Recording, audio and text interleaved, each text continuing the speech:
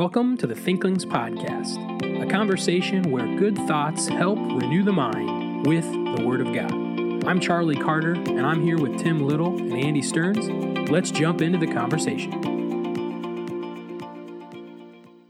Welcome to the Thinklings Podcast. Today, we have a little bit of a unique episode again in our summer. We want to start off by saying and sharing that if you would take a moment to pray for Thinkling Stearns and his family, he and all of us at the Thinklings Podcast would appreciate that. He and his family have shared updates on their social media, and so if you'd like to find those and read more about their family situation, you can, but pray for his wife and her health. And obviously, he's our close friend, and so we are mindful of his absence. So pray for him, and we've prayed for you because now you have to put up with just Tim and Charlie. So, hey, Tim, how's it going? Okay, how are you doing, Charlie? I'm doing just fine. And here's what we're going to do in today's episode. Obviously, it's going to be a little bit different because it's just two of the Thinklings rather than three. I, Charlie, just returned from a weekend ministry conference in Washington, D.C. It was sponsored and put on by 9Marks Ministries at Capitol Hill Baptist Church in Washington, D.C., within a few steps of the Capitol and all the fun stuff there. And I literally just got back from that. I got home from the airport and then jumped in the car. And on my way back, we were going to record in the morning, and I just called Tim and was like, why don't we do it now? So these episodes these days are pretty fresh, and there's a lot of different reasons for that. Robin has a PET scan the day this drops, so you can pray about that scan and that the doctors would have some wisdom on what direction forward to take. And so Charlie's got his fresh trip to share, and then I have some updates to do as well, just on book publishing and article writing for this summer. So really current information coming from this episode. Yeah, so as always, we have some Thinklings business to tend to. Book and business. And before you talk about your book, I'll talk about my book. Go. So updating the book. Revising a book. That's it. It's fun. It's way more work than you would think it is. But it's good. It's good. It'll be better. It will be better. It is. So what are you revising right now? So Tim and I are going to meet later this week, and we're going to go through the preface, the introduction, and hopefully chapter 1. And Tim teaches this class at Faith, Theological Research, where he has read a lot of people's horrendous papers over the years. So he has a really good eye for things that are disorganized.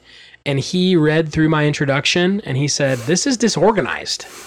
So I've been working hard to organize it. And so, and I was sitting at the airport today as we were getting ready to fly back to Des Moines and working on that. Mm-hmm. And I was actually very pleased with the new structure to the introduction that'll help, I think, the future readers really help understand what they're reading. So anyway. Beautiful. So I listened to The Adventures of Tom Sawyer by Mark Twain. So I've never listened to anything from Mark Twain or Samuel read Clemens. That guy. And when I was at ETS, I met with George from Georgia. And he recommended various different resources, Mark Twain resources, because I wanted to do something. So for my kids, though, Adventures of Tom Sawyer ended up fitting the bill. He was a rebellious, nasty little kid. That's who he was, Tom Sawyer. Yes, he was. Have you read it? So I'm not really familiar with a lot of Mark Twain. Like he lied, he stole, he deceived, he tricked. There's another book that's like The Adventures of Tom Sawyer and Huckleberry Finn. Right. It's a different thing than what you read. Yes. Yeah, so my uncle let me borrow that when I was a kid. Okay. And I started reading it and got distracted in the midst of it. It didn't compel me. Yeah. And but I remember watching the movie, which, Right, and I've seen the movie, but the movie like tames it down. I mean, he's like manipulating these girls. He likes this one girl and he likes this other girl, and then he's like playing with their emotions. I mean, he's just bad, like in every way, shape, and form. And even my kids, as we were listening to it, they're like, Dad, this kid's like terrible. I'm like, I know. And it's supposed to be funny. And it, the way that they kind of talk about it from his perspective, it's kind of funny. Do you think it wrongfully exalts Vice? sin? Yeah. Now, he kind of makes a turn at the end and he does some virtuous things that are difficult. But that gets into the whole, well, I mean, our culture tends to do this where they have something inside of every person is virtuous and good, and given the right circumstances, then that shines out or whatever. I'm like, the kid was terrible. He wouldn't have ever done all of these virtuous things. He was just self-centered and greedy. And anyway, so I didn't really care for it a whole lot. It's a classic though, and so I'm glad that I listened to it. I talked to my kids through it on multiple occasions. And so it was a fitting conversation point, but that's what I have for my books and business. Sure. Yeah. I at some point want to dabble into Twain. It'll probably be a summer in the future, trying to grab a couple of his works. And, we're not that far from Missouri and down in Missouri is it Missouri or is it? Anyway, yeah, I think it's Missouri. Mark Twain National Forest and all that. Is that in Missouri? Mm-hmm. I think. But you're not far off there of Mark Twain to some of the other authors we've mentioned. So, I want to say Woodrow Wilson Rawls, but that does not sound right because Woodrow Wilson's a president. But yeah, Wilson Rawls. Wilson Rawls, thank you. Where the Red Fern Grows. Mm-hmm. He has another book too. Yes, he does, about monkeys or something. Yeah, I ordered it. I haven't read it yet. It's not supposed to be very good. That's what I've heard, but still I picked up a copy. Yeah. And then I'm reading something right now. I don't think I've mentioned that on the podcast, but it's very similar and we'll have an episode on it in the future, but kind of a young adult fiction, outdoorsy, Ozarky mountains type of a feel to it. But anyway, so there's books and business. So let's have a conversation about 9Marks. And so a little bit of context here. If I mention the name Mark Dever, most of the pastors or ministry leaders around our Iowa fellowship knows who that is. Mm-hmm. He is the senior pastor of Capitol Hill Baptist Church in Washington, D.C., and he's been there for about 30 years or so. I think he went there in 1994, 1995, somewhere in there, and he shared his story at this conference of, when he went there and the things he inherited, things like that. I personally, I think before this weekend, I had never listened to a Mark Dever sermon. I'd never read his kind of penultimate book, The 9 Marks of a Healthy Church. That kind of launched the enterprise. Where the 9 Marks guys are really well known, I think they're becoming very popular now with the works that they're publishing. Very short, simple, helpful church books on a lot of different things. On deacons, becoming a healthy church discipling, member, discipleship one. Yep. It's a good little discipleship book. I forget who wrote it, but it's a good overview of discipleship. The discipling book is Mark Dever. That one's Dever himself? Mm-hmm. Okay. It's the little blue book in what they call their Rainbow series, which, teach their own. I don't know if I would call it the Rainbow series, but... That's okay. Retake the rainbow. Yeah, retake the rainbow. I like that. So there's... And of the 9Marks guys, if you would have asked me to name another 9Marks author, or I'm going to use their word, elder, I couldn't have done it. Oh, really? Jonathan Lehman? I knew Lehman. I didn't know. Lehman's written a lot. So yeah, he's written a lot for them. Bobby Jameson. Yep. Jamie Dunlap. A lot of these guys that are out there that have Matt Schmucker. A lot of these guys. And by the way, Matt, if you're listening to this, I'm the guy you ridiculed in the front row last weekend. Anyway, I didn't know any of these guys' names. You are so funny. I didn't know any of these guys' names. I wasn't familiar with who they were. The only 9Marks book that I had read going into this weekend was Conversion by Michael Lawrence. And I thought it was a good book about conversion. I mean, obviously, there are theological differences that this might be the beginning of a 9Marks series, where I now have a lot of their books that they gave us at the conference, and so I can. Oh, really? I think I have like all of them. Path to Being a Pastor by Bobby Jamieson. So, okay, now I didn't realize that was a 9Marks book. Yeah, it is.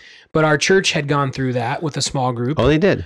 And we had a group of guys that went through that. You haven't talked about it on the podcast. I haven't. And so, and by the way, because there's some things I don't like about it, but I'm sure there are. Yeah, I'm sure there are. I think there's a lot of good things about it. But Bobby Jamieson, by the way, if you want to get a picture in your mind, imagine Paul Rudd, so the actor that played Ant-Man from the Marvel movies, only instead of like short black hair, he's got like wavy blonde hair. That is Bobby Jamieson. Which the first time not work for me, but anyway, the first time whatever. I saw him, I'm like, oh my goodness, that is a Baptist Paul Rudd. Anyway, if you look him up, you'll see it. You'll see. You put the pictures next to each other, you'll see it. Anyway, so I had not. We do not condone the Ant-Man. You don't condone the Ant-Man movie series. Go ahead, keep going. Sure. Where were we? Ant-Man. We'll roll that ball. Path to Being a Pastor by Bobby Jamieson. I had read that, but I didn't realize it was 9Marks. I didn't realize all of these guys are on a church staff at the same church. I had no really idea of the substrata of 9Marks. And then I go out there, and it actually kind of protects you because you don't get struck by like, oh my goodness, look, I didn't know who they were. It's Kev Dog. Yeah. Well, which have I told that story on the podcast before? I think so. So I was at a different conference, and there was a handicapped individual in a wheelchair that they were helping to facilitate get into a row, and it stopped the flow as some were walking down in the auditorium, some were walking up, and I realized that I was standing right next to Kevin DeYoung. And of course, of all the nice, eloquent things you could say in that moment, I slapped him on the shoulder and said, "What's up, Kev Dog?" And so there's that. Anyway, so I didn't know any of these guys. I didn't really know what to expect. What did Kevin DeYoung say in return? He just smiled. I thought he said something like, "How's it going, brother?" or something like that. I don't know, something like that. He probably prayed over me in the spirit or something. I don't know. Don't tell. No, I'm not going to make that joke. Anyway, so I really didn't know what to expect. I went with a group of guys from our church. We're trying to glean, to disciple and build our church. And so here's what I knew about them going into the weekend. Starting off, Southern Baptist. So I knew that. But Mark Dever had a good enough reputation that I was like, I'm pretty sure he's not out there, like really out there. And going to his church, hearing him speak multiple times, he is what I appreciated about him the most is how distinct, precise, and deliberate he is. So like he'd field a question, which we're going to talk about their music in a moment. A question that came up in one of the Q&As was, do you have a theological reason for your music? And he's just, no. Next. He's like very just like straight to the point. He means what he says and he says what he means. I really appreciate that about him. And so I knew they were Southern Baptist, didn't know like how far out they were. I was not aware. I mean, I was aware, but I wasn't fully really aware. They're on the conservative side of the Southern Baptist Convention. They are very conservative. Yeah, they are conservative, theologically and methodologically. And so there was one night where we actually got to observe a members class that they're having. And one of the parts of that members class was Dever himself walking through the church doctrinal statement with the potential members and explaining. And I knew this, but it kind of strikes you a little bit differently when you're hearing it from the horse's mouth, that they're full 5-point Calvinists, which that's not an issue at all. Obviously I'm not a 5-pointer.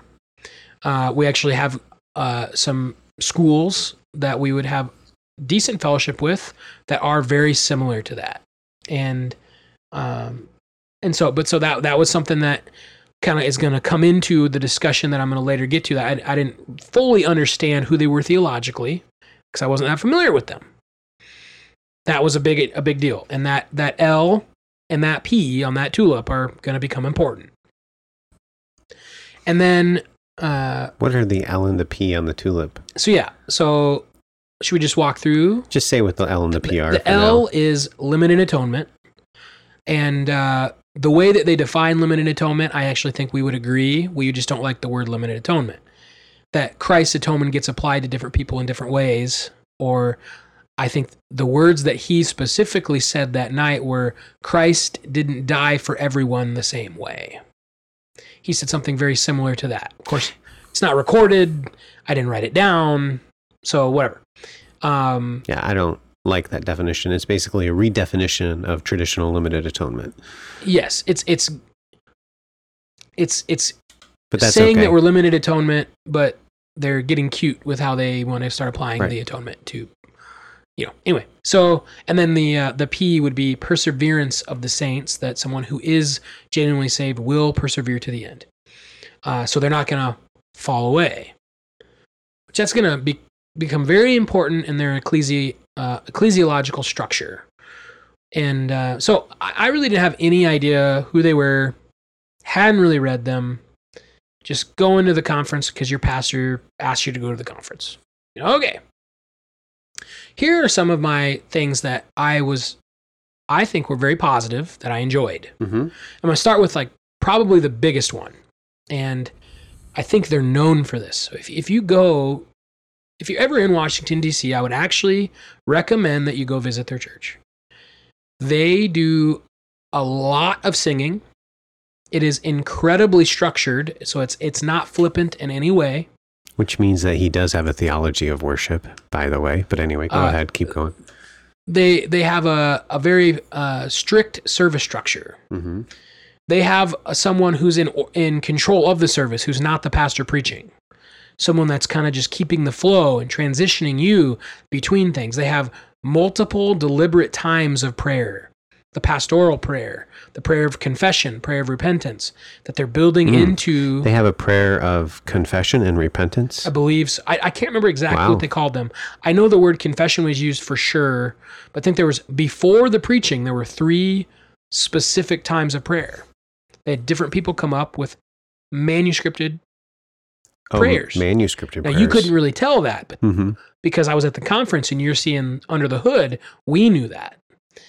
And so, but then really the highlight is that they're going to sing a lot. And the way that you're singing it is they have no projected words. They don't put words up on a screen. They print it all in their bulletin. And they use limited musical instruments. They don't have an orchestra. They don't have a lot going on up front. It's just piano and singers. And they did get into that. The reason they do that is they go to Ephesians 5 and they say, we are to sing to one another with psalms and hymns and spiritual songs. And so they want you to be looking at other people, hearing each other sing. Mm-hmm. And they're actually very intentional about that. And I will tell you, it was incredible. They have a very unique auditorium. So if you're listening to this, you can go to my Instagram, which I don't even know what my Instagram thing is, at Pastor Char 15 or something like that, 1015. Yeah, just have them go to Thinklings podcast. I have a picture of the auditorium looking from what they call their West Hall into their main auditorium, but they actually have a wall that can go up right in the middle. But then they tear that wall down, and then they have 2 levels. So there's it's like a semicircle with the pulpit in the middle, and but so you're literally, if you're sitting on one side, you're looking directly across and even kind of behind at tons of people, and the sound reverberates, and it gets very loud as you're singing. And I would say that it is beautiful, and it's well done in the shaping of affections. And you will be blessed if you go and worship with them. I really think you would. And that was something that as soon as we got done with that, and I don't know, maybe I'm not supposed to share the inner workings of our own group, but I was sitting next to my pastor, Pastor Lance Augsburger, And he turned to me and he asked this question. He asked our group this later. Did you sing any differently here than you do at home? And I said, yeah, I think I sang a lot louder. And he said, why? and that is a good question to ponder. And I don't, there's no rights, there's no wrongs. There's no like they're the only one doing it the right way and everyone else is doing it the wrong way. But are you looking for a picture to put on our Thinklings podcast? No, I found the picture that you were talking about. I was just looking it up. But if you had, I was going to just tell him, go look at the thing. Actually, I know. I think I did post a picture of that, didn't I? Yeah, a picture of the 2 levels of the auditorium, but you can't see that's absent. So if you go to my Instagram and you look if you look at that picture, what that picture is where you're looking at the main auditorium and the stained glass windows on one side, it's mirrored on the other side. Okay. And it's a really unique wraparound 2-part level auditorium. It's very unique. And so anyway, a big takeaway is that I think they really have a good grasp on what congregational singing should look like. Mm-hmm. And so then that kind of rolls into my other big takeaway is that they have a huge emphasis on the assembly. What is the church? Yeah, Lehman has his book, One Assembly. Yes. Who is the church? Mm-hmm. Like the church is the people that assemble. Mm-hmm. If you don't assemble, you're not a church. Right. So that's why these services and everything, he's like, that's 3 churches meeting on a Sunday morning. It's not one. And so Lehman, I had lunch with a group of about 20 and Lehman. So Jonathan Lehman is no longer at Capitol Hill. He left a handful of years ago to go with a church plant, Cheverly Baptist Church, and they've graduated their church plant. And things are going well there. And spoke with him briefly about that, which was fun. And what's unique for me is I didn't know who the guy was. So to me, it's just like, here's a church planting pastor. Mm-hmm. Like I had no idea that this guy had published books through 9Marks. Mm-hmm. Never heard his name in my life. Well, the One Assembly one was really, it came out right before COVID. And so it ended up being a very, formative in helping people to think through things or even just rejecting it. But yeah. Sure. But so I actually really like their emphasis in ecclesiology on the assembly, on meaningful church membership, mm-hmm. and on practicing church discipleship culture and church discipline. And what's unique about a weekender event when you go is you get to sit in on a members meeting, you get to sit in on elders meetings, and you kind of get to see how they do things. And there are theological differences. Elders. So it's actually, we kind of had a running joke there at the weekend that they have like a gazillion different titles. Like they do call people pastors. There's staff pastors. There's lay elders. There's staff elders. There's pastoral assistants. There's senior pastoral assistants. So there's like these and we're like, by the end of the weekend, we're like, so what does the senior elder assistant pastor do? We're just making, like our group is joking because I think we're the only ones there from the Garb or General Regular Baptist Circle. And so, theological differences aside, as they interpret 1 Timothy 5, or they look at some of the epistles and they would say that a plurality of elders is required or heavily, heavily, heavily, heavily encouraged, and that you don't have to pay every pastor. Mm-hmm. And that's where they have no problem having 20 elders or / pastors. They use the term synonymously. Yeah, which is good. And so they don't have pastors, elders, deacons, 3 different offices. They still have 2 offices. But the big difference there is where they would really emphasize the plurality mm-hmm. as necessary, mm-hmm. and that a lay elder or lay pastor is someone that is qualified that you are not paying, and then a staff pastor or elder is someone you are paying, and that the church can choose to or not to pay those elders. And I think that would be a major difference in some of our churches. There's the feel of the need to pay every pastor. And I think there's good exegetical support for that. First Timothy 5. Yeah. So, but it's interesting that you even say like 1 Timothy 5, but then when you ask them, which actually a question was given to Dever on this exact topic. I'm sure they get it every year. And he's like, well, 1 Timothy 5. So it's an interpretive difference on the same passage.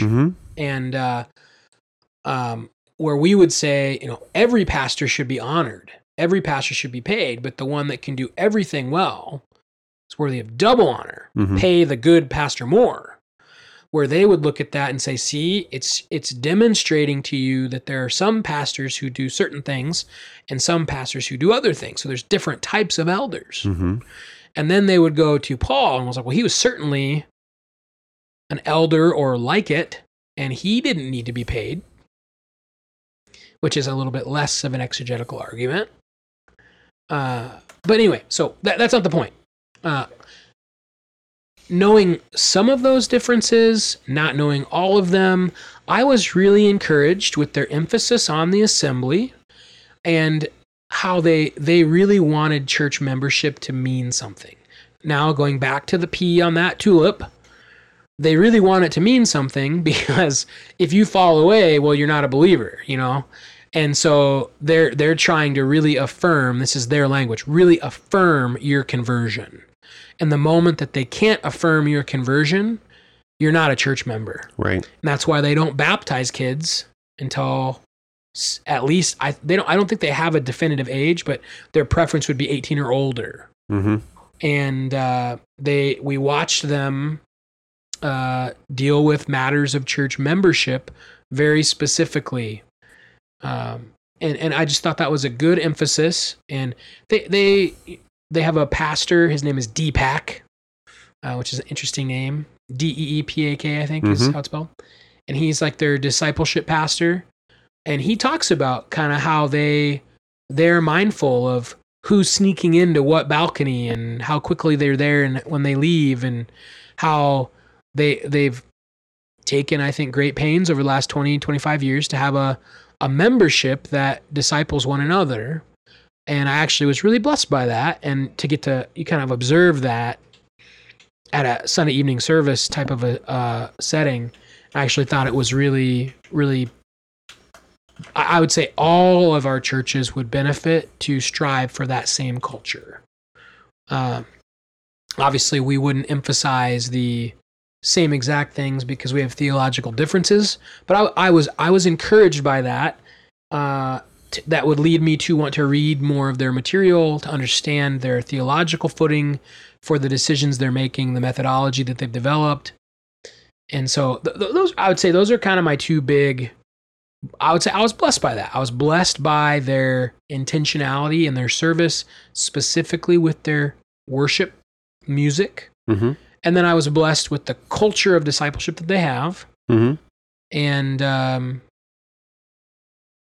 I think I would love to see that same culture in my own church.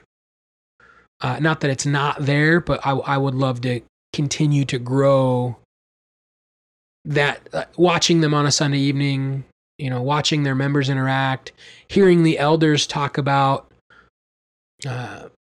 how they're equipping saints for the work of the ministry, so that when something happens, the member can disciple a member. I can't remember. It might have been Jonathan Lehman who made the statement. They would all have their kind of company lines, but that discipleship isn't something that the elite do. Discipleship is something that every church member is doing. And so having a culture that equips every disciple, every member to disciple other members, I think is a really good emphasis. And so that is just kind of a quick takeaway of the weekend. I would say almost completely unfamiliar with who they were. I'm at least intrigued with some of the aspects of their service and membership flow that I'd like to, now they give you a pile of free books. And so I now have more books than I know what to do with to read. since I'm working on a discipleship book, I am going to probably start by reading Discipling by Mark Dever. Mm-hmm. And then from there, I'm probably going to go to probably just the 9 Marks and go straight to the source. And anyway, yeah. Any thoughts there, Tim, or things that you think we could talk about there? Is that sufficient? Yeah, I think that really captures a lot of the benefits and pros of that ministry that can help us to move in a trajectory of a more biblical-based ecclesiology. That's their strong suit. 9 Marks of a Healthy Church by Mark Dever is the main book. I would encourage any pastor that's listening, if you haven't read it, you should. Yeah. Most of the things we agree with, except their ecclesiology and eschatology. I I forgot to mention the eschatology. If you have the eschatological antenna up, it blinks a lot. So there's a lot of they're basically amillennial in their eschatology. So Carter was telling me off the air that he heard a sermon from Isaiah 2. Yeah, I didn't know if I want to mention that on the air. Anyway, that's okay. The other thing I just because I'm too critical. That's why I'm a bum. The other thing I want to just kind of even highlight is the whole idea of elders. Sometimes when we have elders, we have these pastors that are doing the work of the ministry. And when somebody kind of starts moving in that kind of a position, that kind of a role, they then acquire that title. Are they congregational rules still, or are they just elder? Yep, they would say it's an elder-led congregational church. So the congregation voted people out of the congregation. Yep, the elders do not make decisions. Okay. They would function very similar to what we would do. Mm-hmm. Yeah. And that's where I think what's interesting is we need another episode. So let me give option A, option B. Would you rather a church have multiple lay elders? And what I mean by that is people doing ministry and we're not paying them. And those people meet regularly. They make recommendations to the church, and they're all pastors and elders. Mm-hmm. And then the church votes on what the elders have decided, some of them paid, some of them not. Mm-hmm. Or option B, you have a pastor or two, and you have some people who are not paid, who meet regularly and recommend things to the church that are called deacons, which functionally, that's how a lot of our churches operate, where I think deacons can easily fill a practical, authoritative role in a church that needs the service. And we're okay giving a deacon prescribed authority in areas of service in the church. That's what they're there to do. Like, it's hard to serve in an area or lead in service in an area if you have like no authority and there's influence that a deacon has. But practically, if you look at option A, option B, here's a group of pastors, and then some of them are paid, some of them are not paid. Here's a group with a few pastors and deacons who are not paid, and they're both doing a lot of the exact same things. They're both meeting in a very similar way. They're both making the same recommendations, and the congregation's voting. You know, you could look at one and be like, oh, those elders are deacons. And then you could look at the other and can be like, well, those deacons are elders. Mm-hmm. And it's the Spider-Man meme where there's two Spider-Mans pointing at each other like, and obviously, you know, be fully convinced in your own mind and exegete and know your theology. And if you're convinced one way, then do it. And if you're not, don't. And that's where I would be more in favor of the typical structure. But anyway. Yeah, I mean, that is you just kind of opened a big can of worms. I did open a major can of worms. Well, and then because there are, it's more complex than we. Well, I don't think that. I don't know I don't know how complex. We haven't even talked about this. I don't think you even know where I stand on some of those kinds of issues. But I mean, if you think through the office of a deacon is a servant. They're serving the pastors to accomplish the work of the ministry, and that's their role. That's what they should be doing. Yes. In a lot of our churches, the deacons don't function as deacons. They function actually as pastors. And so Charlie's essentially being critical of that kind of a view of a pastor or of a deacon. And I'm not critical of that. I am critical of it. I would say that the people that should be critical of it would be the church. Like, and if your church doesn't want that, then your church needs to be proactive to deal with that. But if you are a church where, well, they don't aspire to be a pastor, but they meet the qualifications for a deacon, Mm-hmm. and you're willing to give them this prescribed authority to do some, like, I think a lot of deacons in churches do a lot of teaching. And that's not a bad thing. No. I'm a deacon. I teach Sunday school. I teach Right. equip classes. Right. But that's not the primary role unless it's given, And so there's a lot of nuance to that. But I don't think it's that complicated. yeah, Just what this whole idea of elders has done is it's created in many cases an anemic church body, so that the people who do the teaching, the people who are leading, are then have to have this title of like elder or Sure. pastor. And I'm like, baloney. Okay, Stephen was a deacon, and he was martyred, but he was also proclaiming truth and teaching and doing other things. So I can do that as a deacon or even as a lay person. Absolutely.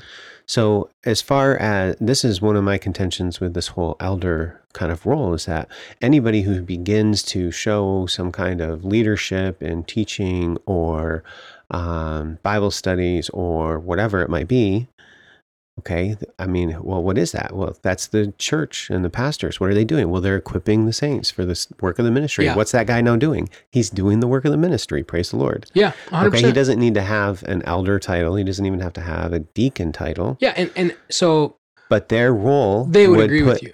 Well, a lot of times they put the term elder on that kind of an individual, and I think it's inappropriate. So that's my contention with them. If they're going to put the term elder on an individual, they need to pay the guy, according to 1 Timothy 5. And I would agree with you there. And there's something different from the elder, because it is a position of authority. Yes. I'm not a pastor. I'm not an elder, but I do a lot of teaching. I do a lot of discipleship, but I don't have that elder pastor authority. And my leading is through the word of God. And I would say too that they I don't think they would disagree, other than the payment comment you just made. They would completely agree with you. When there's someone who they identify as qualified, they ask them, if they go right to 1 Timothy 3, do you desire to be? Mm-hmm. And if they don't desire to be, well, then you're not an elder. Mm-hmm. Because you don't desire. We're not going to make you an elder if you're not a, Mm-hmm. But so then, okay, you could be a deacon and just serve. Or I think they do have many who are just doing that and aren't. And obviously, any woman, that is unique, because they do have deaconesses as well, which is another fun discussion. Yes. But Let's not go there. I think they have a lot of women who obviously aren't elders who are doing that. And I think when you align it that way, it's like, well, clearly they have members who aren't elders who are serving in those same capacities, in similar capacities. But anyway, I don't want to get into that. But how did we get down that digression? you just riff away. We were talking about eschatology. You went into the ecclesiology and the whole elder rule thing, which is a big, huge can of worms. And so that would be the obviously the main difference between why someone does have the elder or elder rule or plurality of elders, or who doesn't, is the interpretation of 1 Timothy 5. Mm-hmm. Well stated. Understand that. Yeah. But we were talking about eschatology, weren't we? Well, you went to eschatology, and then there was the amillennialism, and you made a comment, but I don't know if I think really you want to went go down there. I just said the main differences with them we have is their ecclesiology and eschatology. Yes. Man, I feel like there was another comment there that I was trying to wrap up something. This is what happens when Andy's not here. We're just a disorganized mess. Should we end with a message from God's Word? That would be a great thing to do. Let's talk about some eschatology. Go for it. I'm going to read Isaiah 2, 1-4. Just for kicks and giggles, friend. The word that Isaiah, the son of Amos, saw concerning Judah and Jerusalem. Now it shall come to pass in the latter days that the mountain of the Lord's house will be established on the top of the mountains, and shall be exalted above the hills, and all nations will flow to it. Many people shall come and say, Come and let us go to the mountain of the Lord, to the house of the God of Jacob. He will teach us his ways, and we will walk in his paths. For out of Zion shall go forth the law, and the word of the Lord from Jerusalem. He will judge between the nations and rebuke many people. They shall beat their swords into plowshares and their spears into pruning hooks. Nation shall not lift up sword against nation, neither shall they learn war any more. These 4 verses, particularly the 3 verses, verses 2 through 4, depict the coming kingdom of the Lord Jesus, when the Lord's house is exalted on the top of the mountains. It states, now it will come to pass in the latter days. A lot of things are stated in the latter days. Whether or not it's the end times or just the future, we know that from the context and how the text, all of Isaiah 2 ends, this is the end times. And what does it state? The mountain of the Lord's house will be established on the top of the mountains. This whole idea of mountains is a metaphor or a symbol. I'm going to use the word metaphor. I think that fits better. Metaphor for a kingdom. We see this idea of a mountain being a kingdom not only in Daniel. If you think through the image of Nebuchadnezzar, there's the head of gold and the silver, the bronze, and that big image. And what happens to that image? A rock hits it at its feet. And then what happens to that rock? It becomes a great mountain in all of the earth. This idea that a mountain is a kingdom is in the book of Daniel, but it's also here because mountains are going to be destroyed in Isaiah 2, 13, 14, that area. So this mountain of the Lord's house is going to be established on the top of the mountain. So in other words, guess what God's kingdom is going to be? Exalted above every other kingdom. This will be the kingdom of our Lord Jesus. It will be exalted above the hills, and all nations will flow to it. Here we have the clear explanation how the hills are parallel with the nations. All of these other nations, all these other hills, all these other mountains will flow, okay, it's a river terminology, will flow upward to the mountain of the Lord. So here in Isaiah 2:2, we have the exaltation of God's mountain, of God's kingdom at this future time. And then what do we have in Isaiah 2:3? Many people will come and say, come, and let us go up to the mountain of the Lord, to the house of the God of Jacob. So it's not only the nation of Israel, but also all nations that will come. And they will say, let's go to God's house. Why? Because we want to learn. It states, he will teach us his ways, and we will walk in his paths. This future kingdom, where God is exalted over all, will be a source of education, of learning. And this is even applicable, and the text does, it applies it to Israel specifically, and what we should endeavor to do, to be instructed in the ways of the Lord, to walk in his ways, to tread in his paths. It states in this end time, out of Zion will go forth the law and the word of the Lord from Jerusalem. Then finally in verse 4, he will judge between the nations and rebuke many people. They will beat their swords into plowshares and their spears into pruning hooks. There will be no more war. Will not that be a great time? Nation will not lift up sword against nation, neither shall they learn war anymore. God's kingdom will be a time of peace. This is something that we as believers look forward to. This reign of peace by the Lord Jesus. This text, though, is not only for the past or for the future, it's for the present. And that's what Isaiah did with it. In Isaiah 2:5, he states, O house of Jacob, come and let us walk in the light of the Lord. And that's what I want to encourage you to do as we wrap up this episode. Walk in the light of the Lord. When Jesus comes back and sets up his kingdom, all nations will be instructed by God, and they will walk in his steps. Let's start doing that today. Draw close to God. Learn from his word. Study it, read it, and walk in it.